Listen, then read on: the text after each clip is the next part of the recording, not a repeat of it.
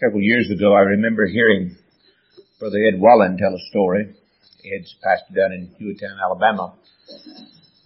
Whether it's true or whether he was just making a point, I don't know, but he was telling a story that made a point. He said he was mowing his grass one day, and one of the deacons from his church came by and stopped, just hollered out at him and said, "That's it, preacher, cut it short." And he got the message. So I've been trying to get the message. Didn't do any good. I preached 2 short messages Sunday, and nobody even noticed till we started to go to bed Sunday afternoon. And Shelby said, "Well, we got out early today." But tonight I have a brief message, and it will be brief, but it's very, very important. I want you to turn with me to Revelation chapter 19. Revelation chapter 19 and verse 13. My text is in the last part of the verse.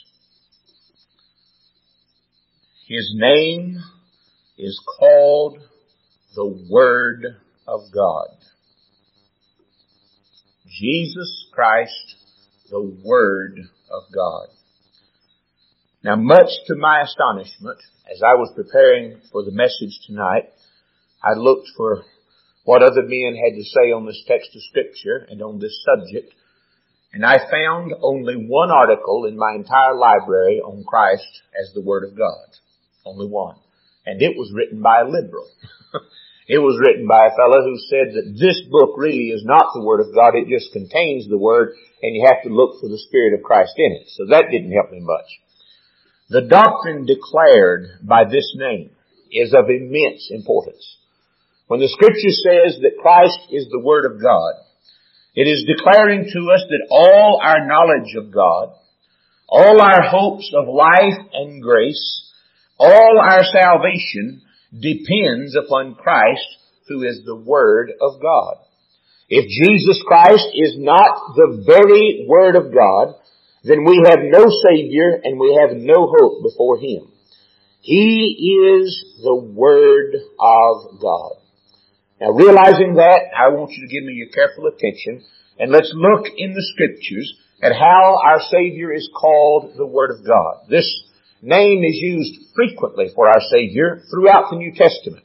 Turn with me back to John chapter 1, if you will. We'll look at 4 or 5 passages of Scripture. John chapter 1. These are passages that we are familiar with, but I think sometimes those things with which we are most familiar, we kind of gloss over and don't really investigate to see what the meaning of the text is. Here in John chapter 1, the Apostle John is declaring to us the deity and the glorious person of the Lord Jesus Christ. He is affirming in this particular gospel narrative that Jesus Christ, who is the Son of Man, is indeed God the Son. Now notice how he opens his gospel. In the beginning was the Word, and the Word was with God, and the Word was God. The same was in the beginning with God. All things were made by Him, that is, by Him who is the Word, and without Him was not anything made that was made. Look in Hebrews chapter 4. Hebrews the 4th chapter. I realize this particular passage, there's a good bit of controversy among good men about whether this is talking about the written Word or the person of our Lord Jesus Christ. And certainly it is applicable to the written Word of God. The written Word of God, blessed by the Spirit of God, is a living, powerful Word to men. But in the context is talking about a person. And notice what he says in Hebrews 4 verse 12. The Word of God is quick, that is living, and powerful, and sharper than any two-edged sword, piercing even to the dividing asunder of soul and spirit, and of the joints and marrow, and is a discerner of the thoughts and intents of the heart. Now continue reading in verse 13. Neither is there any creature that is not made manifest, or that is not manifest in His sight. Do you see that? So verse 12 is talking about Christ, the person who is the Word of God. And all creatures are manifest in His sight. But all things are naked and opened unto the eyes of him with whom we have to do. All right, look in 2 Peter chapter 3. 2 Peter chapter 3 and verse 5.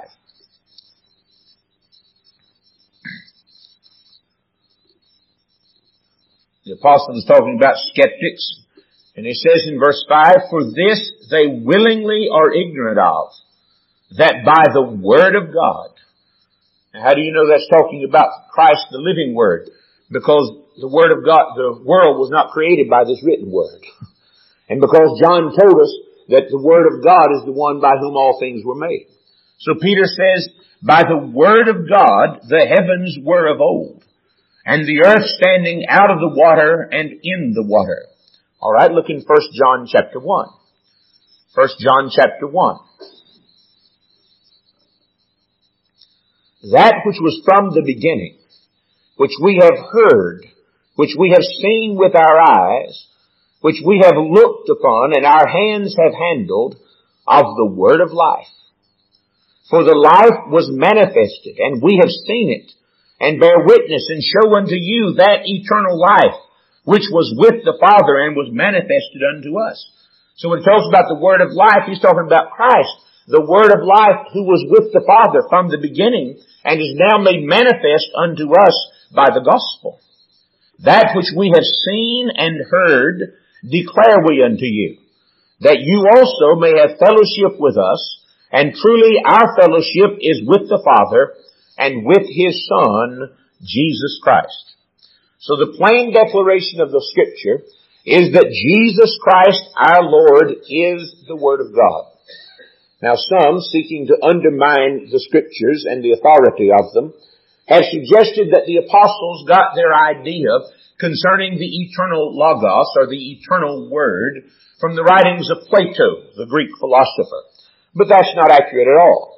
The fact is, Plato got his ideas concerning the eternal Word from the Old Testament Scriptures and from the comments of the ancient Jewish writers on the Old Testament Scriptures. Turn back to one passage in the Old Testament and look at Psalm 138 and verse 2. Psalm 138 and verse 2. Well, let's begin in verse 1. The psalmist says, "I will praise thee with my whole heart. Before the gods will I sing praise unto thee." Now, whether he's talking about before judicial authorities and civil magistrates who are sometimes called gods, or whether he's talking about pagan gods of the Gentiles, it doesn't matter. He says, before all, I'm going to sing your praise. He says, "I will worship toward thy holy temple and praise thy name for thy loving kindness and for thy truth, for thou hast magnified thy word above all thy name." Now, virtually all of the ancient commentaries refer to the Lord Jesus Christ, that is, they refer to the Messiah who is spoken of in this passage, where the psalmist says, "Thou hast magnified thy word above all thy name." One reason for using this name for the Lord Jesus Christ, that is one reason why the apostles did so, is the fact that the ancient Jewish writers frequently referred to the Messiah as the Word of God. So when the apostles were writing the New Testament, especially when they were writing to Jewish believers, men and women who had been converted out of Judaism, they referred to the Lord Jesus as the Word of God, because that's the way the Jews were accustomed to hearing the Messiah referred to. But why does the Lord Jesus have this name given Him? What's the significance of the name? Why is it that Christ is called the Word of God? Now, I want to answer that question from the Scriptures, and I will give you three answers. We will begin back in John chapter 1. John, the first chapter. Let's look at this verse of Scripture just a little more closely perhaps than we have in the past. John chapter 1 and verse 1. Here Christ Jesus is called the Word of God because He is the only begotten Son of God. As the Word, now listen carefully, as the Word, whether it is spoken or whether it is silent, whether it is expressed or whether it's not expressed, the Word which a man has in his mind is the birth of his mind. Even so, the Word, Jesus Christ, is the only begotten of the Father. As the Word is the image of the mind and equal to the mind, so Christ is the image of the invisible God, and He is in all things equal to God the Father. This is John's doctrine here in John chapter 1, verses 1 and 2. In the beginning was the Word. Now, understand that when the Scripture uses that term, in the beginning, when it uses phrases like from the foundation of the world, when it uses phrases like of old, even from everlasting, it's using words that accommodate our understanding of things. With God, all things are eternal. There is no such thing as beginning with God. There is no such thing as beginning with Christ. But to accommodate our understanding of things, because our thinking, we have to start somewhere. John says, in the beginning, that is, before anything was the Word. Alright, who is this Word? He is the one who was with God. That word with means He was equal to God. Not just equal to God, but face to face with God and one with God. He says, and the Word was God. Now you'll perhaps someday have a Jehovah's Witness, a Russellite, come to your door, and he will want to talk to you and have some Bible studies, and he'll turn to John chapter 1 and verse 1, and he'll say, now, here this passage ought to read, in the beginning was the Word, and the Word was with God, and the Word was a God. But when he does so, he's perverting the Scripture. Not only the teaching of Scripture, but even this text of Scripture. For quite literally, the reading of this text should be, and God was the Word. So John is declaring plainly that Jesus Christ is the only begotten of the Father from everlasting. As there could never be a Father without a Son, there could never be a Son without a Father, the two persons in the Godhead, or the three persons in the Godhead forever existed in their glorious being, Father, Son, and Holy Spirit. He says in verse 2, the same was in the beginning with God. So the apostle is telling us that the Lord Jesus is Himself the only begotten of the Father, the express image of the Father, and that He is in all things equal with the Father as with the Holy Spirit. And yet, as the Word and the mind are distinct from one another, so the Father and the Son are distinct persons within the triune Godhead. This is John's doctrine over in 1 John chapter 5 and verse 7. By now you should have it memorized, but let's look at it once more. John says there are three that bear record in heaven. The Father, the Word, and the Holy Ghost, and these three are one. So he's telling us that the Lord Jesus Christ is Himself a distinct person from the Father, yet in all things equal with the Father, for He is Himself God, even as the Father is God. When the Scriptures declare that Christ is the Word of God, they're telling us these four things. First, He is God. Second, He's the only begotten of the Father. Third, He is distinct as a person from the Father. But fourth, He is one with the Father. So John, speaking in this manner, is telling us that Jesus Christ is God revealed. So much so that He says Himself, He that hath seen me hath seen the Father.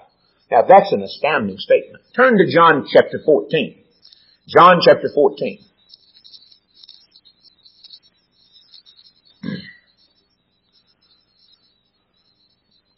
Men and women reading the Scriptures, not being taught of the Spirit of God, are in great danger of running into two errors with regard to the person of Christ.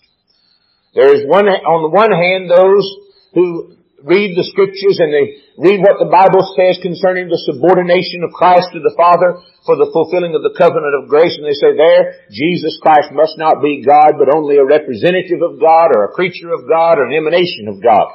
But He can't be called God because He serves the Father. And they fail to understand the voluntary subordination within the persons of the Trinity for the accomplishment of redemption.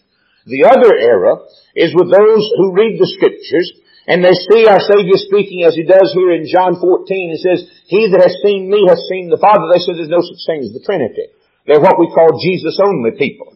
I recall several years ago I was invited to preach for a Presbyterian church up in West Virginia, and much to my astonishment, especially being a Presbyterian, the fellow got to argue with me a good bit about Jesus-only theology. He was trying to teach that there's no such thing as the Father, Son, and the Holy Spirit, but that these three are just different names for Christ the Son.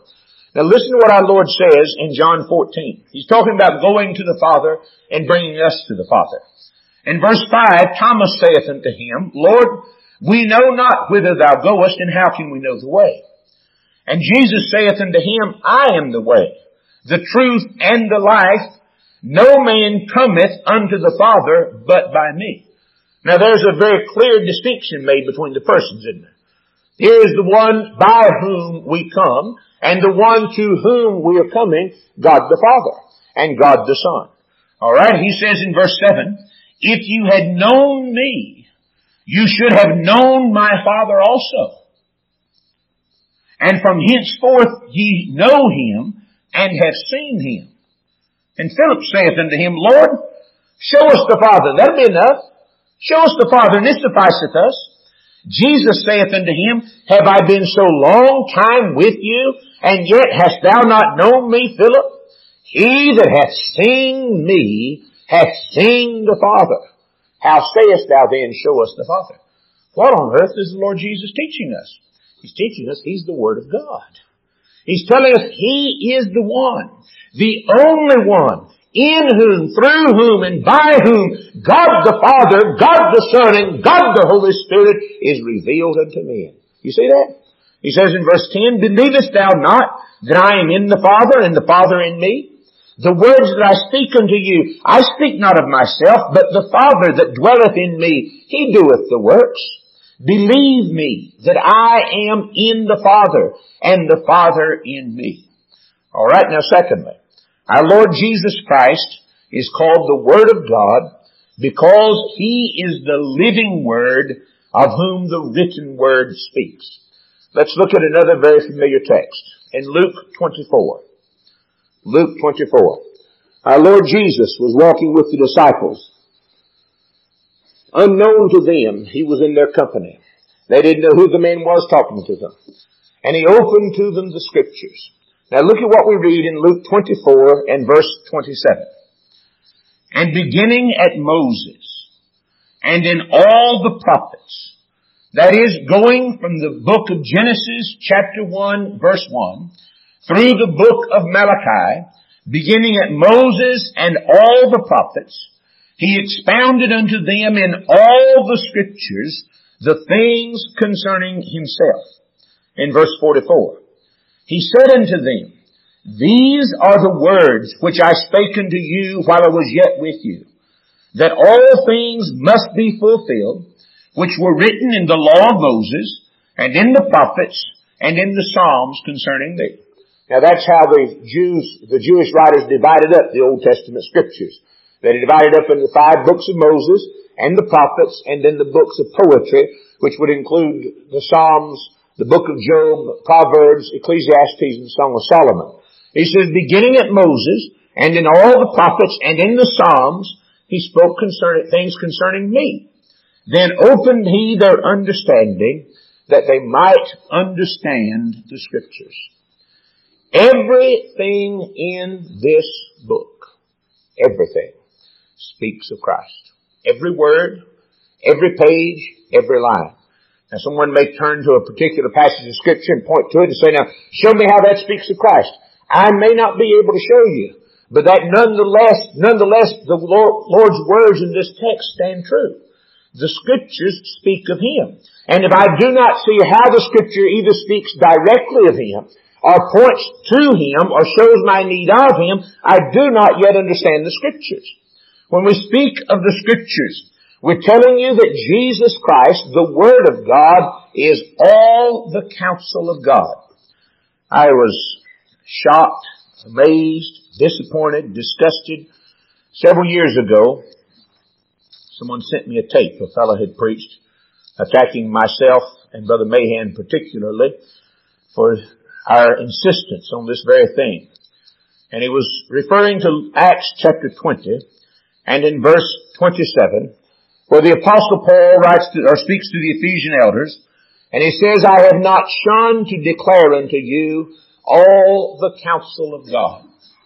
Now this particular preacher began to belittle and poke fun at folks preaching Christ and Jesus crucified in the gospel all the time.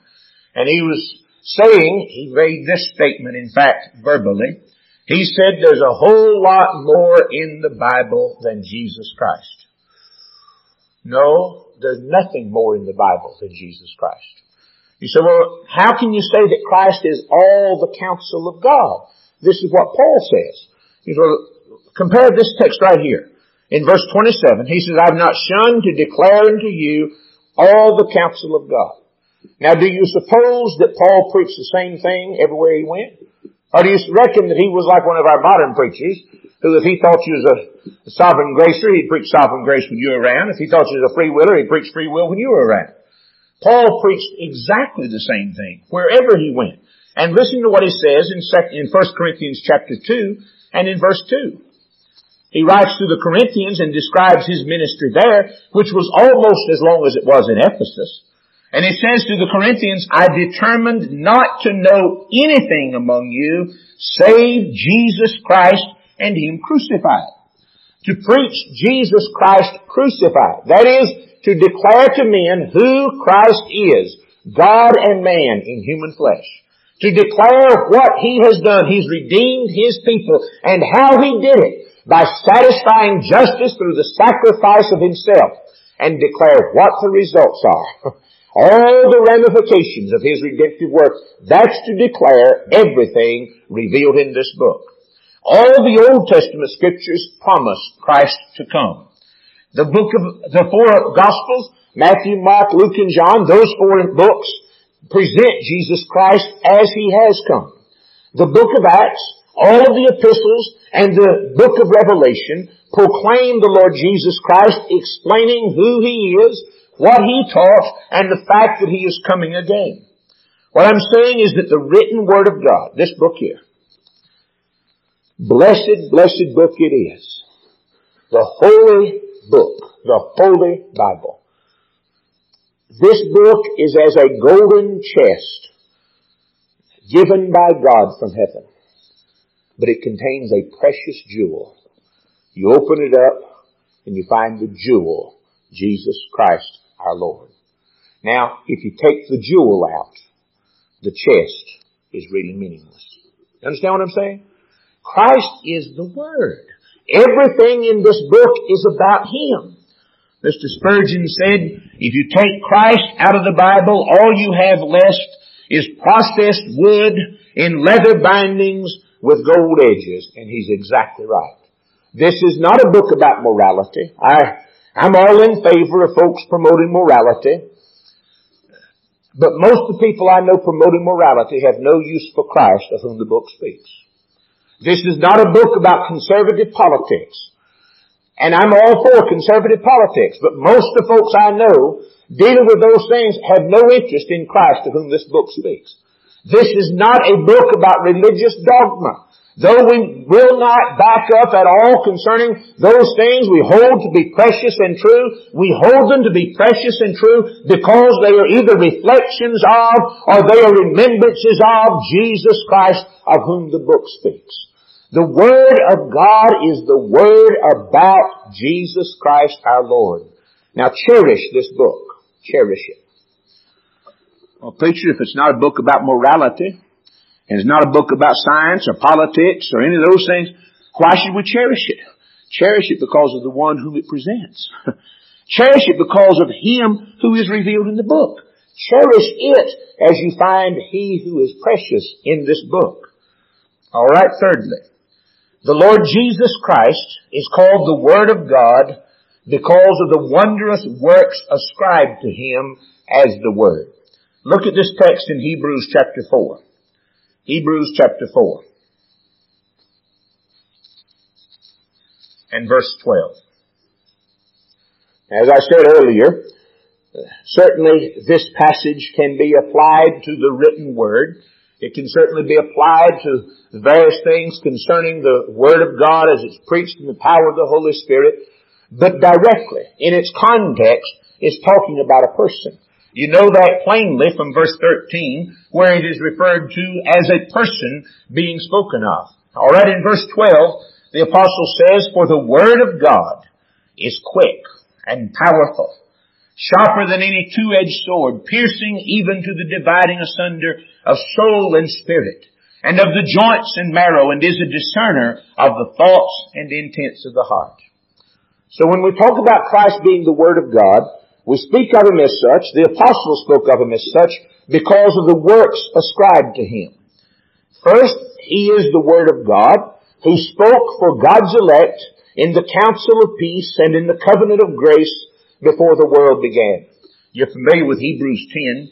Turn back to the passage from which Paul quotes in Psalm 40.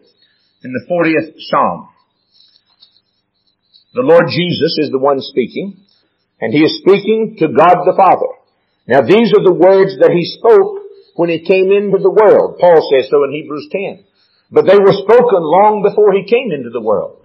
They were spoken by Him as our surety in the everlasting covenant. He says in verse 7, "Then said I, Lo, I come in the volume of the book of God's eternal decrees." The book of the Old Testament had not yet been written. He says, "In the volume of the book, it is written of me, I delight to do thy will, O my God. Yea, thy law is within my heart." So the Lord Jesus is speaking here as our covenant surety, pledging Himself to give Himself in obedience to the Father for the accomplishment of our everlasting salvation, which is the will of God. So in the council chambers of the triune God, Christ spoke for us as our surety, agreeing to do all His Father's will for the accomplishment of our redemption. That's the reason His blood in Hebrews 13:20 is called the blood of the everlasting covenant. His blood is that by which the terms and conditions of the covenant of grace laid down by God Himself in eternity were met. His blood's the blood by which all the blessings of that covenant flow down to us. All the blessings of Christ, all the blessings of God in Christ are covenant blessings given to us in Christ Jesus before the world began. That's the very language of Scripture. That is, He received them upon His pledge of obedience unto the Father in our name and in our stead. We were therefore looked upon by God in Christ before the world was, and He said, "Blessed are these people in my Son, for my Son's sake." Is that not what Ephesians 1:3 teaches? "Blessed be the God and Father of our Lord Jesus Christ, who hath blessed us with all spiritual blessings in heavenly places in Christ Jesus before the world began." Those blessings are all covenant blessings. Let me see if I can remember an article that I put in the bulletin for next Sunday. Be sure you read it. You can correct me if I get it wrong. It was written by Christmas Evans. Mr. Evans said, "If I could picture the human race and make a comparison of it and of God's grace toward us, is I picture a vast, vast graveyard with gaping graves open and dying men falling into it. And there's a huge wall surrounding this vast graveyard and iron gates reaching up into heaven. And mercy stands at the gate looking at this vast, vast, vast graveyard, men perishing one after the other. And an angel appears to mercy and says, "Why don't you intervene for those who are perishing?" And mercy says, "I would, but justice will not allow it." And the angel turns to justice and says, "What is it that justice demands?" And he says, "Justice demands satisfaction. Justice demands obedience. Justice demands suffering. Justice demands death." And the Lord Jesus, standing at mercy's side, says, "I'll give it." And that's the condition of the covenant. He came here and satisfied divine justice as the Word of God that spoke for us in eternity and speaks to God for us now. He is the Word by whom we have been reconciled to God. Jesus Christ is the Word by whom all things were created and are upheld. He spoke all things into being out of nothing. When you read in the Scriptures, that God made the worlds by His Word. This is what it means. God made the worlds through Jesus Christ, our mediator. That's what it means. Without Him was not anything made that was made. What I'm declaring to you is what I've said so many times, and I hope we can get a handle on. Everything that God in His holiness does. When I say God, I'm talking about God the Father, God the Son, and God the Holy Spirit. Everything that God in His holiness does in time and eternity, He does through the mediation of Christ the Word and for Christ's sake. Everything. So that God spoke the world into existence by Christ the Word. And God now upholds the world by the Word of His power, Jesus Christ, the Word of God. And the Lord God in the last day shall judge the world by that man whom He hath ordained, Jesus Christ, who is the Word of God. The Lord Jesus then is that Word by whom God operates in the world. And the Lord Jesus Christ is the Word of God because He is the revelation of God's being and the interpreter of His will. Look at John 1 again and verse 18. John chapter 1 and verse 18. No man hath seen God at any time. Now underscore that. No man. What about Adam? No, not Adam. What about Abraham? No, not Abraham. What about Enoch? No, not Enoch. What about Manoah? No, not Manoah. What about Moses? No, not Moses. No man has seen God at any time. Well, preacher, the Scriptures speak frequently of men speaking to God and hearing from God and seeing God in visions and revelations, and speak of the angel of the Lord coming to them. The Word. It's what the theologians used to call, or still call, a pre-incarnate manifestation of Christ. That is, that it was a manifestation of Christ, our substitute and our mediator, before He assumed human flesh. In the beginning then was the Word who alone had seen God. And John says, no man has seen God at any time.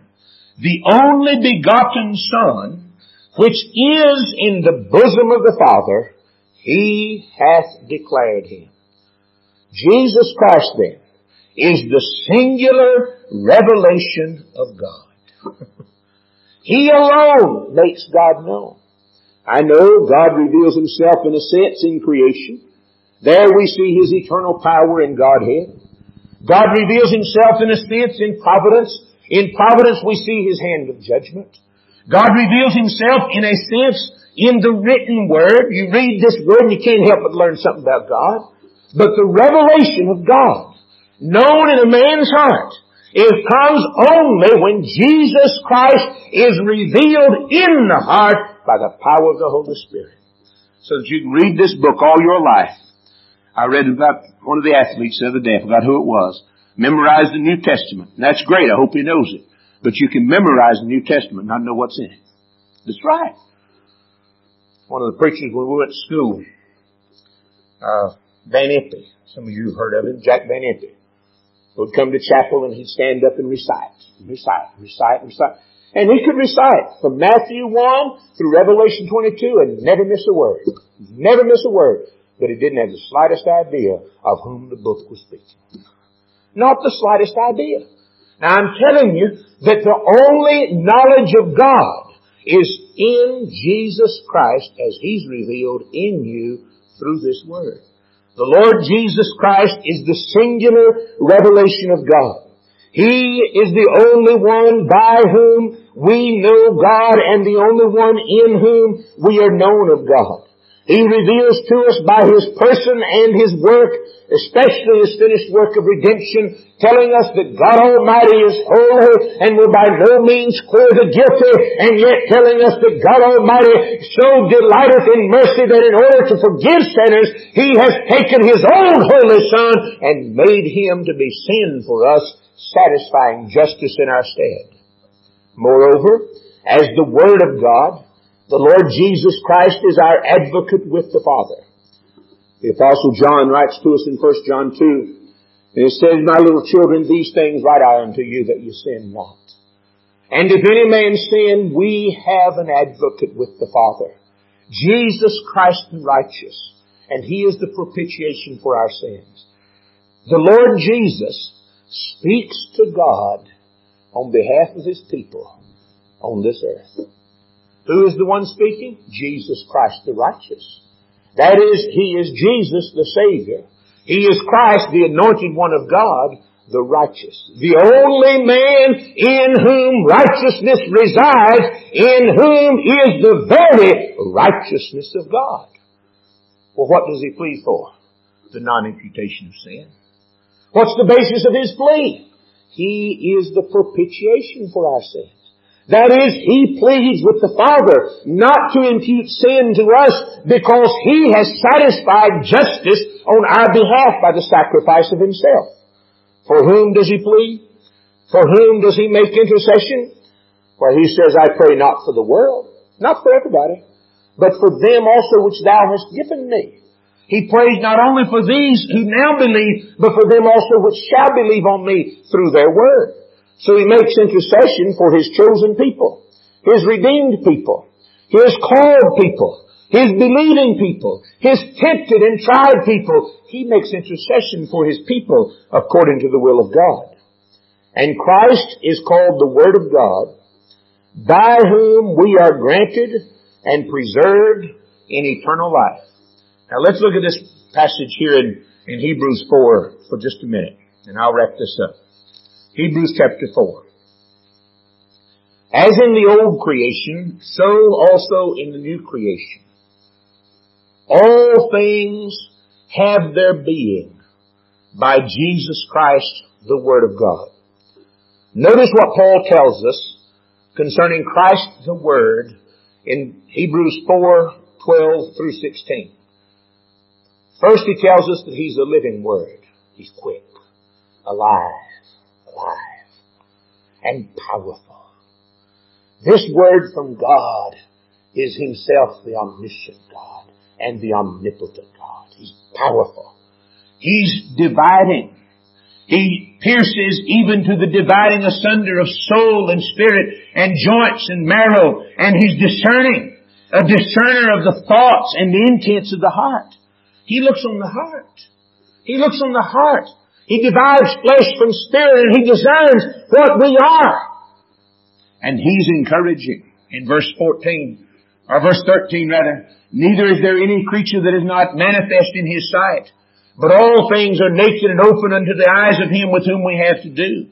Seeing then, we have such a great high priest that is passed into the heavens, Jesus the Son of God, let us hold fast our profession.